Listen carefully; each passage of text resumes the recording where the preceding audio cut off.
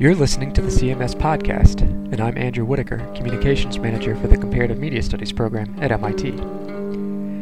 MIT Comparative Media Studies celebrated its 10th anniversary this month, so we threw a big bash, inviting back all our alumni, welcoming MIT faculty and friends, and together getting a chance to look back over 10 years of an amazing program, and forward to 10 amazing years more.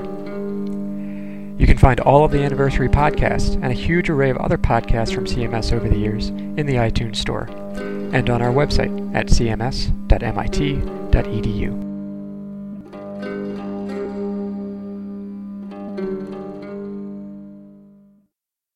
It's got to be tough being a dean. It's not a job I envy, and a herder of cats comes to mind. And at a place like MIT, where everything has a little extra zing, those cats can be persistent and maybe even wild sometimes.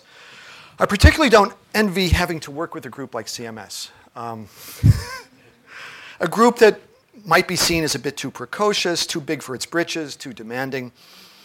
It's got to be a challenge, particularly when groups like ours know with certainty that our mission is critical, that it's timely, that it's urgent.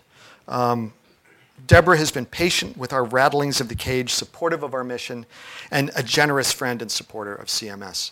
And I know it hasn't always been easy, and it's not going to be easy in the future, but it's really been a productive relationship. So with that, Deborah, I'd like to just introduce you, our Dean, Deborah Fitzgerald.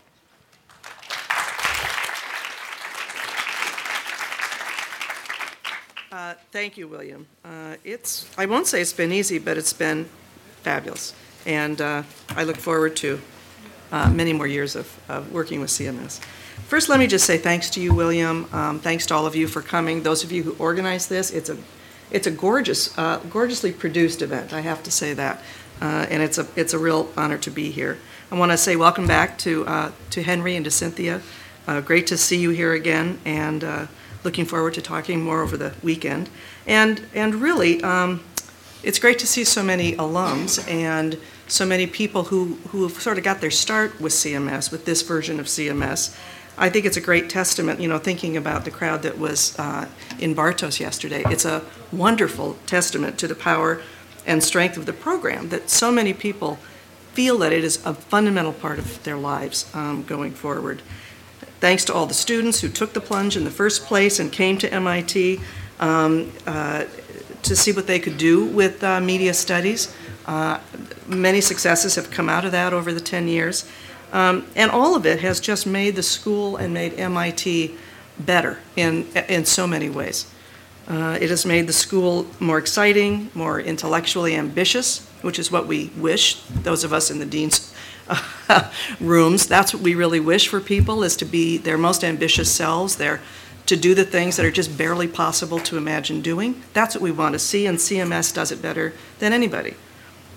You're also more daring, more connected to the world, making us more connected to the world.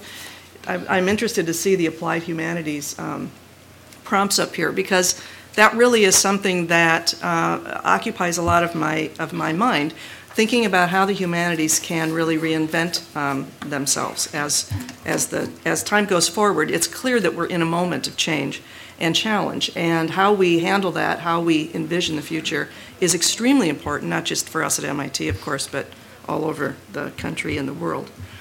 I'm grateful to the faculty who have been with CMS all this time, mentoring the students, coming up with new projects, developing their ideas, and to the visitors, of which there are many, many of you. You've all contributed. And I'm very, very grateful, because you make us look good, you make us feel good, you challenge us, and it's all been a positive. I think what I'm really curious about is what we'll be saying at the 20th anniversary. What will we be looking back on fondly, quaintly, as those things that we could just barely even remember. They were so, so transient, that right now to us seem very powerful. What will we be looking back on? Who will be the stars in 10 years? Who will be the students who go on to great fame and fortune and leadership, in fact, in the field and in the world, in the companies, in the academy, wherever you will find yourselves? Who will be the opinion leaders in 10 more years? What technologies will already be passé by then? I don't think we're going to be tweeting in 10 years. I don't know what we're going to be doing. We might not even be emailing if we're lucky. But who knows? What will the technologies be? Which ones are we going to just completely invent and eliminate in this short period of time? What will we be studying in 10 years? How will CMS remain a cutting-edge program? How will it lead the world in the next iteration? What connections across campus will be robust? Which ones will have faded away? This is such a moving program, and that's part of its virtue and excitement and attraction, frankly, because it's always going somewhere. And predicting it is kind of a waste of time, but really thinking ahead, planning ahead is very exciting, and it's hard to figure out what the next big thing is, and I think that's a strength, not a weakness. MIT and the School of Humanities, Arts, and Social Sciences have been very, very fortunate, I'd say, to help CMS realize some of its ambitions. We're not there yet, folks, but I think you have made a great start.